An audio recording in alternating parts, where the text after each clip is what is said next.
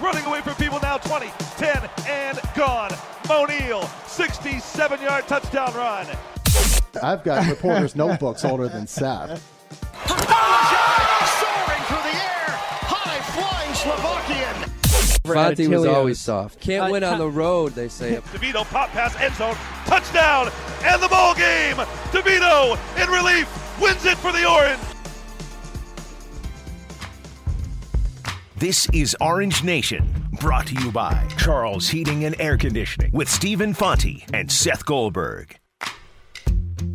Good afternoon, everyone. Glad to have you with us. Alongside Seth Goldberg, I'm Stephen Fonte. It's a Friday edition of Orange Nation as we lead you into the weekend. 315-437-7644 is the number if you'd like to get involved. Just one guest lined up for you today. Trevor Haas from Boston.com will join us coming up in about 15-20 minutes from now. He covers BC football for Boston.com. As we preview Syracuse and Boston College, and that's how we start the show today, Seth, with a game that, again, could signal the end of the season for the Orange. Should they lose, should Syracuse find a way to win, then they keep things interesting going into the bye week and beyond. 3 games left. They'd have to win 2 of them to get to bowl eligibility. And the more that I look at this matchup, the more I think it simply comes down to A.J. Dillon.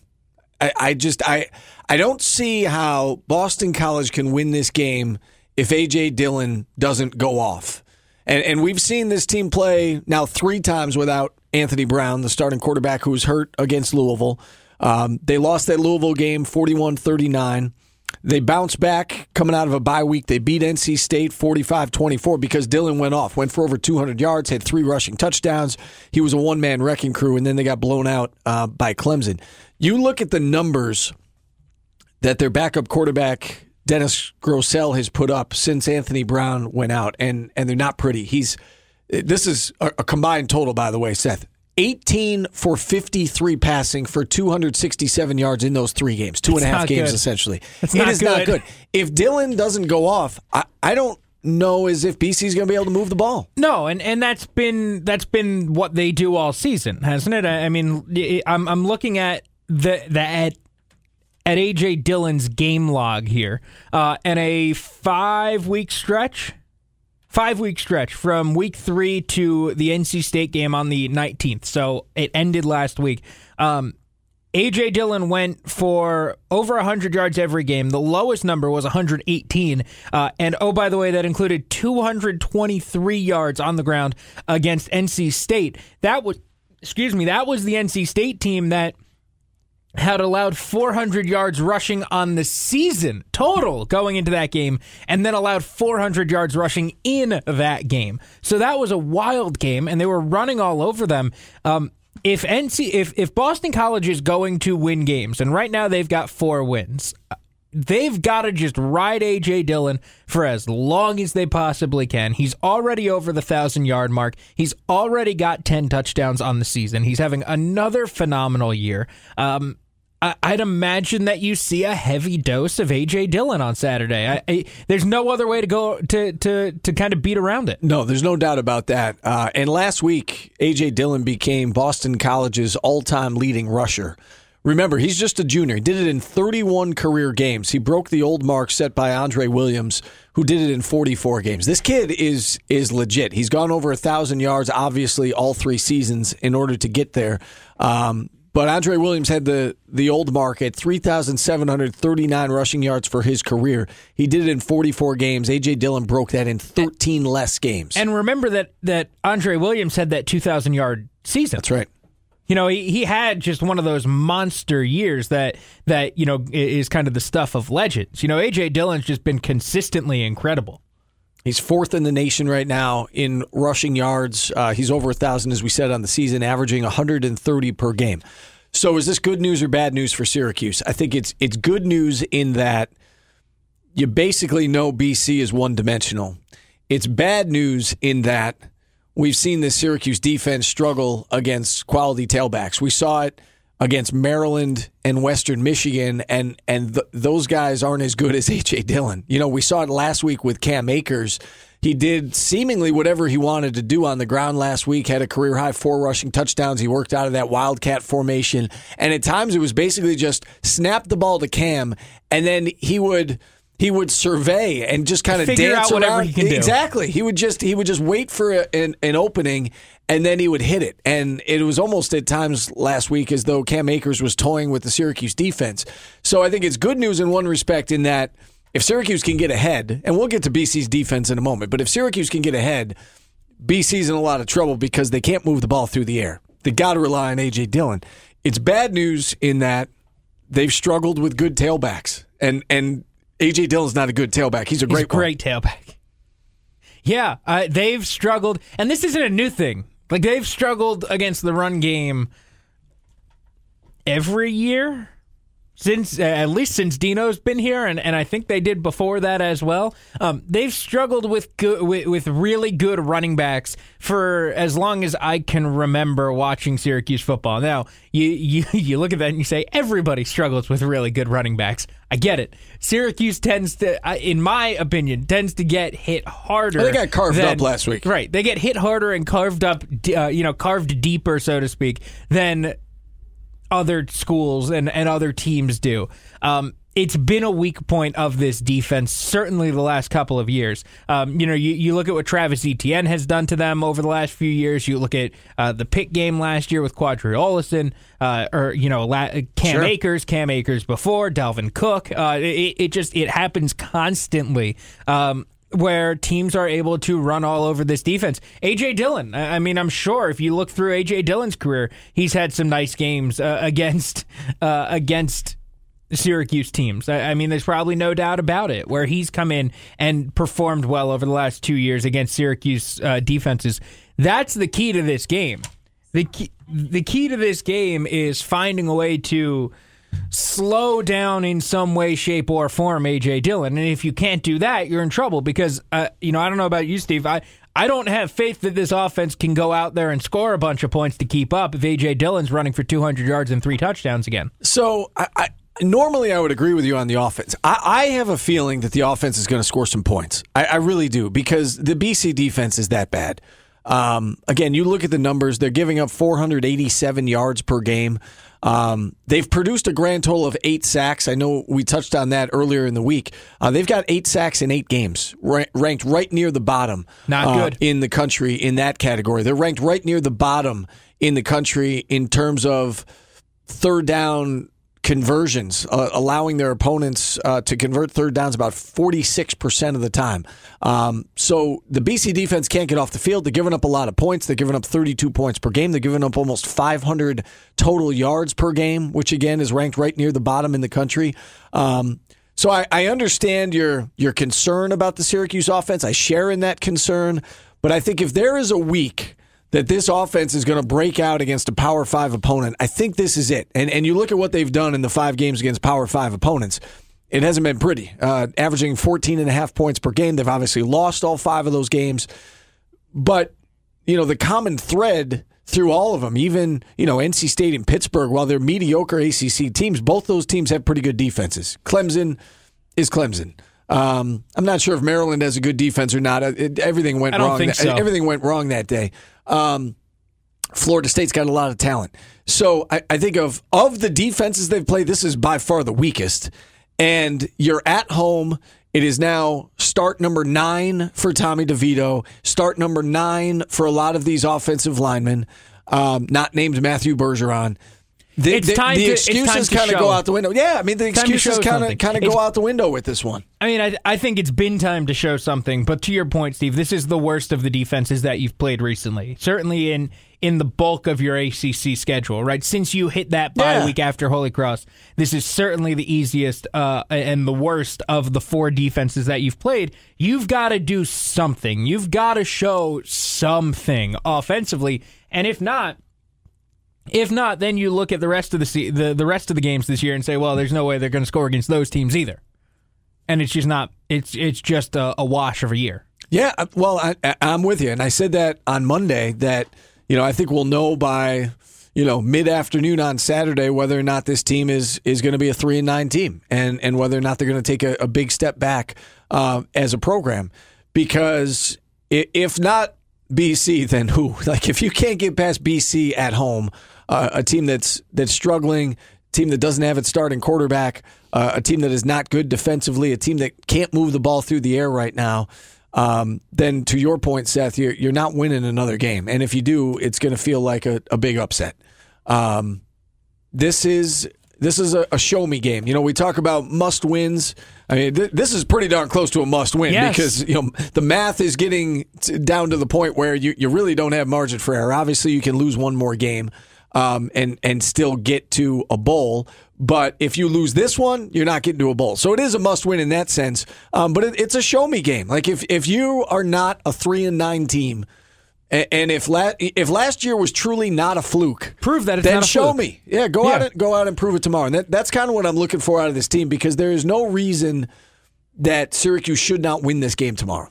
Right. I mean, no. If Syracuse can go out there and play a representative game, then maybe you think they've got a chance to go to a bowl game. I still don't. I said that earlier in the week. I don't. I think that this team is destined not to go to a bowl game this year. However, if you win tomorrow, at least that door is still cracked open.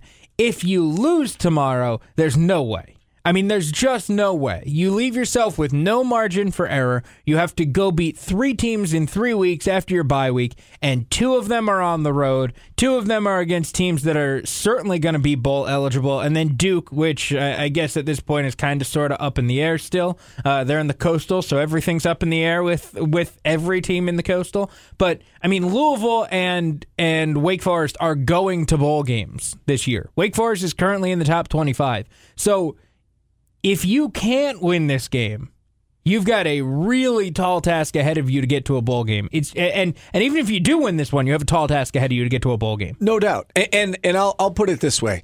If Syracuse wins tomorrow, I don't think I would be shocked if they got to 6-6. I would be surprised. I'm not predicting it, but I don't think I would be shocked if they got to 6-6. I will say this, though. If they lose, I would be shocked if they won another game. I'd still, I don't think they're going to win another game if they don't win tomorrow. I also said earlier in the week, I think that we'll know if they're a 4-8 team or a 3-9 team after this week. I really think that's what it comes down to. I have no faith that this team can travel and play well. I have no faith that this offense can travel and play well. And then that last game in the Dome is against a team that's right now in the top 25.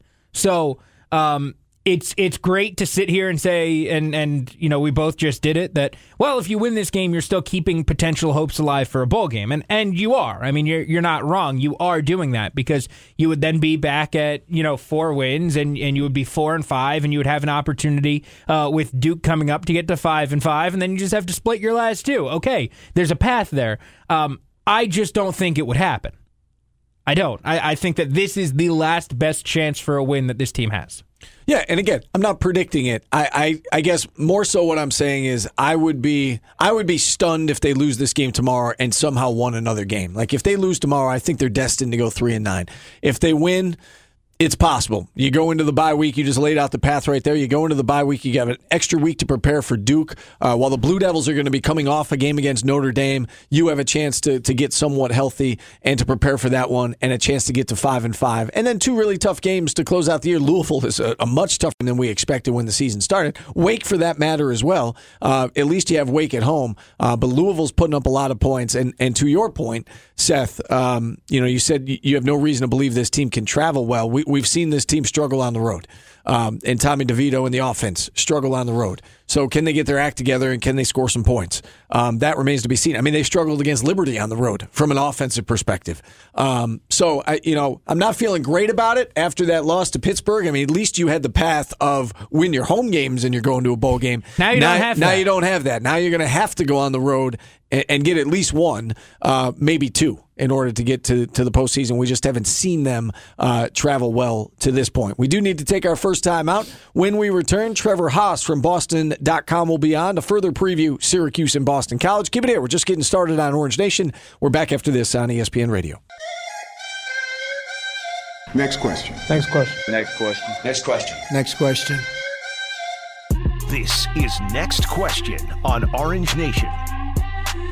And for that, we bring in our producer, Tommy Hogan. It is Friday, Tommy. There's a game tomorrow, so that means over-unders. Yeah, you connected the dots well there. That's exactly what it means. So we're going to start with A.J. Dillon, something that you guys open up the show with, which is probably going to be the key factor in tomorrow's game.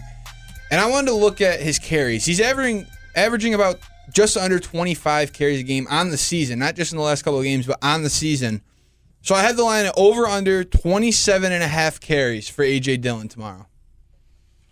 Backup quarterback as well. My gut says, and I know that's a lot of carries, my gut says he's going over that. I was thinking about making the line 30, honestly, because I think I'm right there with you. I think it's going to be a ton. He ran last time in the Dome as a freshman. He ran for 193 yards and 3 touchdowns.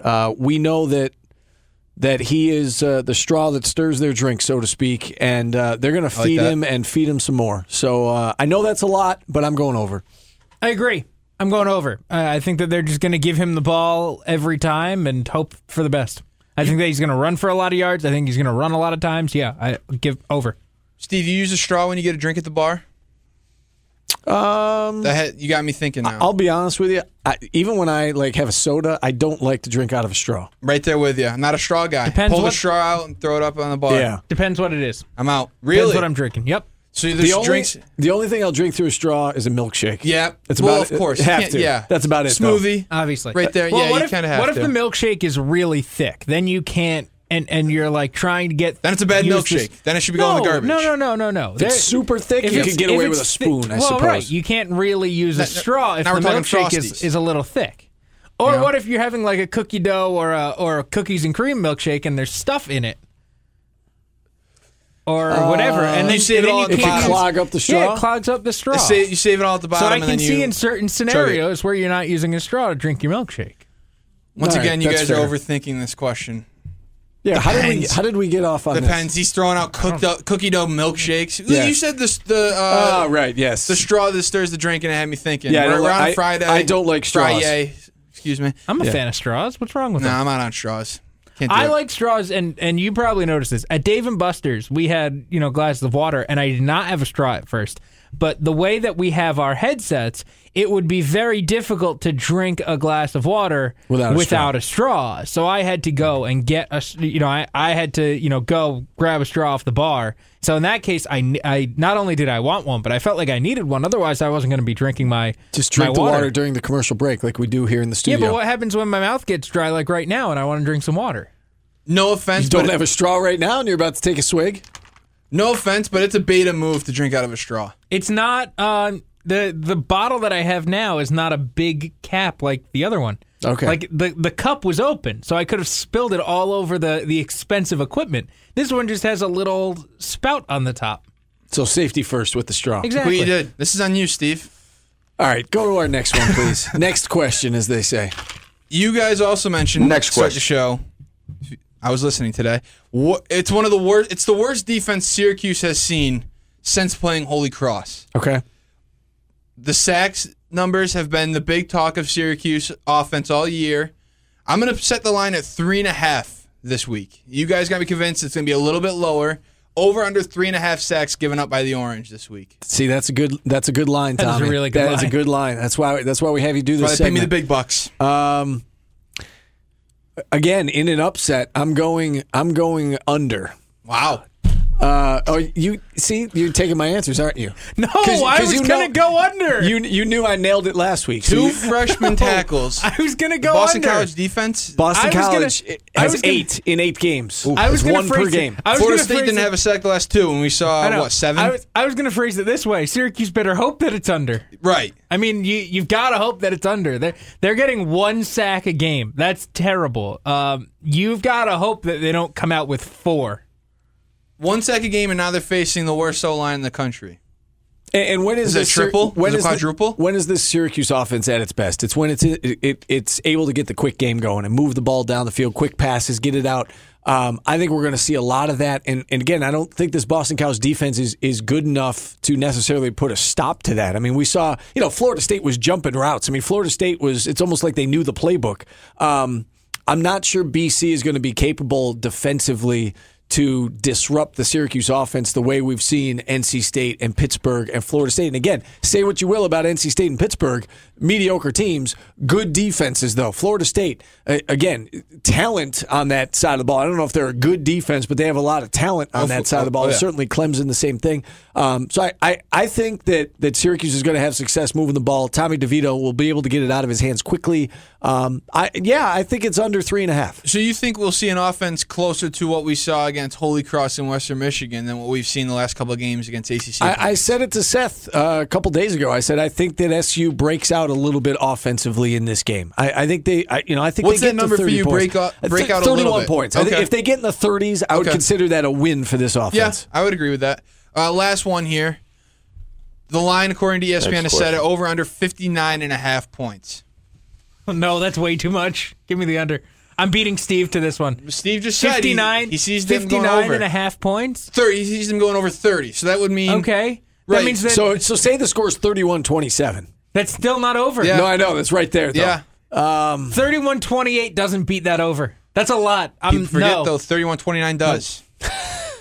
That's good, Tommy. Thank you. When's the last time you saw somebody get to 29 in a football game? Well, BC played a 41-39 game against Louisville. If you can score 30 and you can score 29. That's right, absolutely. Yep. Yeah. Field goal and a touchdown. Exactly. See, you're on fire today. Killing it. I guess the safe play here is under. I'll say under, but not by much. I don't feel great about that. Again, good job. Oh, well, you didn't set that line. I did not. Vegas no, did a good job I can't setting take credit line. for that one, but life's too short to bet the under, Steve. Come on. You can't. It's the Here's the safe thing. pick. When you're betting the under, you're not rooting for chaos. And that's what stinks. Like, if you think it's the under, Yeah, but you you know shouldn't what? put money on Chaos it. 'Cause Chaos it's no also fun. means a 4.5-hour afternoon in the Dome. So let's do the balancing act here. Okay. How much is the under hit recently when it comes to Syracuse? Every time? I mean, certainly That's got to be on one of your 100 pieces of paper you got in front I know. of you. I'm trying to find their schedule here. I mean, what? It was 16-10 was the final against NC State. That was under. The Pitt game went under. So even Holy Cross went under. The Holy Cross game went under. Western Michigan was over. Was it? Had to have been. SU scored, 52 points that game? Western Michigan was 52 something? Hold on. I'm Yeah, pulling you're these right. up. Western Michigan would have had to be over. They scored 85 combined points. Yeah. That went under. That went over. The Pitt game, they scored 47 combined points. The over-under was 53. Going That's under. back to Holy Cross, they've all been under, I want to say. The Florida State game went under. The Liberty game was under. Liberty game was under. The Maryland game was over. The was Clemson, I think, under. game was under. Yep. So twice. They've gone over twice. Maryland and Western Michigan. Yep. So again, that's why it's the safe play. They've played 8 games, so 6 times it's gone under. So I'll say under. You know what? I think I would go over actually in this because the way I think of it, and this might sound bad, but when you see a pitching duel in baseball, you always think it's going to be a low-scoring game, and for some reason, it always turns out to be. Not always. A lot of the time, though, it ends up going over. I see 2 bad defenses, or 2 bad teams. Let's be honest, 2 bad teams. You think it's going to be a low-scoring game, but because of that, 2 bad teams going against each other, it'll be a high-scoring game. By your logic, Syracuse NC State should have been like 45-42. We erased that. That was 2 weeks ago. I don't look at the SU defense as being a bad defense. No, you're right. I don't. It's not. Bad teams, though. Bad teams. Yeah, but you need. You're right. Yeah, no, I disagree with you. Okay, that's fine. We'll see. I think it's going to be close to that number. I think SU is going to get to 30, and BC's not going to quite get there. Okay. So that's my official prediction. I'm not going to give a score. I'm going to say Syracuse gets to 30, BC doesn't. You'll tease the scores for the end of the show. There you go. We'll give our predictions at the end of the show. We'll wrap up. We did wrap up hour number 1. We'll kick off hour number 2 right after this on ESPN Radio. Running away from people now, 20, 10, and gone. O'Neal, 67-yard touchdown run. I've got reporters' notebooks older than Seth. Soaring through the air, high-flying Slovakian. Fonte was always soft. Can't win on the road, they say. DeVito pop pass end zone, touchdown, and the ball game. DeVito in relief wins it for the Orange. This is Orange Nation, brought to you by Charles Heating and Air Conditioning with Stephen Fonte and Seth Goldberg. Hour number 2 of Orange Nation underway on ESPN Radio. 315-437-7644 is the number. Phone lines open the rest of the way. We spent all of hour number 1 talking SU football. I want to kick off hour number 2 talking SU basketball. I had the chance to speak with Jerry McNamara this morning, Alan Griffin over at the Mello Center as we're getting ready for our season preview show on News Channel 9, the television version of Orange Nation coming your way on Monday from 7 to 7:30 since football's on a bye week. We're going to do a basketball show on Monday and kind of preview the season ahead. So I felt like this was a good time, Seth, to talk SU basketball and to talk expectations. We've now seen this team play 6 times in an exhibition game setting, and obviously the first one that counts for real is on Wednesday at home against Virginia. But as we get ready for that season opener, based on what you've seen through 6 games, what's your biggest question mark facing the Orange heading into the new season? It's probably 2 things. Point guard and the defense. I'm still curious to see what this defense is and what it ultimately comes down to. Damon had a really good offensive night against Syracuse, and that's kind of concerning. They scored 71 points. The defense wasn't great the first couple of minutes of the game against Carleton the other night. They locked in, and I think for the last 35 minutes of gameplay, they were pretty good defensively. But before that, they weren't that good. They were struggling a little bit. So I'm curious to see how that irons itself out. And I'm interested in the point guard spot. Who ultimately ends up playing there? Is it going to be Jalen Carey playing the bulk of those minutes? Is it going to be Bryson Goodine? Is it going to be Joe Girard? I think that is far from over. I think that position battle is kind of up in the air, and I feel like we're going to be talking about that for the majority of the year. I'll tell you what. I've been impressed with both freshmen, Bryson Goodine and Joe Girard. We knew Girard could score. I've been pleasantly surprised with his ability to handle the basketball. And I think it's possible he could be an option at that spot as well. I'm not saying he's going to start at the point. But if you're looking for ways to get him on the floor, instead of taking Buddy out of the lineup, if you have that luxury of putting him in there to bring it up, or, again, we saw Elijah Hughes handle the ball quite a bit against Carleton and even to some degree against Damon as well, although he was in a little bit of foul trouble that night. I think that could be an option as well. You don't necessarily have to have Jalen or Bryson out there for that matter running the show. If Joe Girard can handle the ball or Elijah can handle the ball, that's one way to get your 2 best shooters on the floor at the same time, or have all 3 shooters on the. I mean, I look at Buddy and Joe Girard as being their 2 best shooters. Statistically, Elijah was the best shooter on the team last year, and he's been really good throughout the preseason. So if you can put a lineup on the floor where you have those 3 guys, and again, I think some of it depends on the opponent, but if you can have those 3 guys on the floor at one time, man, you've got some offensive firepower. I'm interested to see how the point guard position shakes itself out as well. We saw Jalen, turn it over 5 times against Damon. That's too many. But I thought he bounced back and played a lot better against Carleton. I thought the team as a whole played a lot better against Carleton. I'm curious to see what the crunch time lineup looks like, Seth, because we know who's going to start, or at least who's going to start at the beginning of the season. Is Mark part of the crunch time lineup? I think so. I think he is as well. I think that there are 4 guys right now that I feel comfortable thinking that they will be part of the crunch time lineup. Thinking. I mean, you don't know for sure, and you never know how these things change. I would imagine that Buddy Boeheim, Elijah Hughes, Quincy Guerrier, and Marek Dolezaj are part of the crunch time lineup. I don't know who the 5th guy is, but I'd imagine those 4 are part of the crunch time lineup. Maybe the 5th guy depends game to game. Maybe one day it's Joe Girard having a great game. Maybe it's Bryson Goodine having a great game. Maybe it's Jalen Carey having a great game. Maybe it's Barama Sidibe having a great game, and they go in a different direction. I think that those 4, though, are probably the core of the best lineup you've got. So Barama instead of Dolezaj? Is that what you're saying? I don't know if you're going to have both Barama and Dolezaj. No, all of them. Really? Yeah, why not? Well, because then you don't have a point guard on the floor. Yeah, but we've seen Elijah bring the ball up the floor. Yeah, but in crunch time, like if there's 2 minutes left, it's a tie game. If that's the best 4 guys, if that's the best 5 guys you have, that's interesting. I guess I wouldn't expect that. I mean, it's possible. Look, I wouldn't expect it, but if it's the best 5 guys you have, That is one question I have about Joe Girard, and I know I just mentioned about he handles the ball better than I think he gets credit for, and maybe a little better than advertised in that area.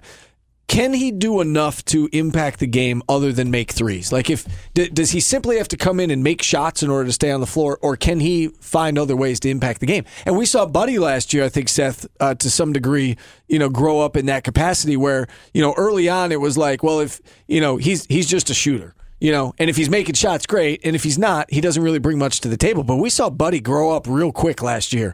He started getting a lot more time. And yeah, he shot the ball better, but defensively he was really good. He's added the ability to put the ball on the floor this year and to, he's not necessarily going to blow by guys, but a couple dribbles that he can pull up. And he's got, he's 6'6". I mean, he can, 6'6", 6'5". He can pull up and shoot over people. So I'm curious if we'll see that out of Joe Girard, where he's not strictly a shooter. Can he do enough other things to earn minutes and to stay on the floor, or does he strictly have to come in and make shots? Yeah, and in a way, you kind of think he has to do other things to earn minutes. And you mentioned it with Buddy. Buddy was good on the defensive end last year for the most part. Buddy, as the year went along, started doing some things offensively that was more than just shooting and kind of showed off a little bit more of his game, driving into the middle of the lane, being able to put the ball on the floor a little bit. I feel like you've got to do a little bit more than just shoot. Now, if you're the guy on the floor, maybe all you have to do is shoot and play like some good defense, like some solid defense. Last year I think Buddy was more than the fifth guy on the floor. You were asking a lot more of him than just, hey, be the fifth guy out there, space us and hit some shots. You were asking for a lot more than that out of Buddy. He was, maybe the third option on some of those? I don't know about that. I mean, you had Tyus, you had Elijah, you had O'Shea. Tyus, Elijah, O'Shea than him. I mean, he might have been the fourth option. My point being, I think you were asking a lot more out of Buddy last year than you're probably asking out of Joe Girard this year. Oh, there's no doubt about that. There's no doubt about that. Yeah. And, it's going to be interesting to watch and see how that adjustment goes, but if Joe comes in, hits a couple shots, and gets after it on the defensive end a little bit, then you're probably happy with his minutes. You might not need him to do anything else offensively. And I guess that's why I bring up the crunch time lineup, is that I think we know who's going to start, and I think Jalen Carey's going to play a lot of minutes. I don't know if he's the crunch time point guard. I don't know. He may very well be, but he's got to show the coaches that he could take care of the basketball and make good decisions, because we know that he can get to the basket, and we know he brings a certain energy to the table, but he's got to be able to take care of the basketball. And the 5 turnovers against Damon, that's too many, and he knows that. And that was the big reason why he didn't play a ton last year down the stretch, is that they didn't trust him not to turn the ball over.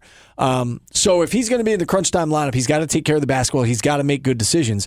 And I'm with you. I think that, certainly Buddy and Quincy and Elijah, I think those guys are going to be out there. I think Dolezaj does too many good things not to have him out there. But it might come down to the opponent, whether you want a little more size with Barama in the center opposed to Dolezaj. But that fifth spot, I think, is up in the air to some degree. Ideally, you would love your starting point guard, to be that guy.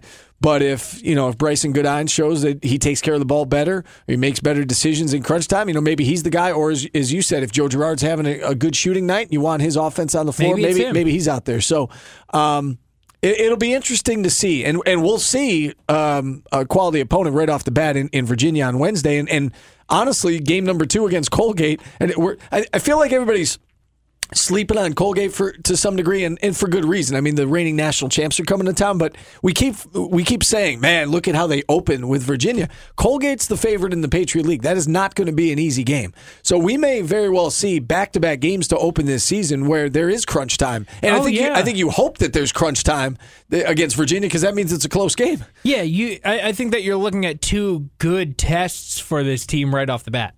No doubt about that. 315-437-7644. Got to take a timeout. We're back after this on ESPN Radio.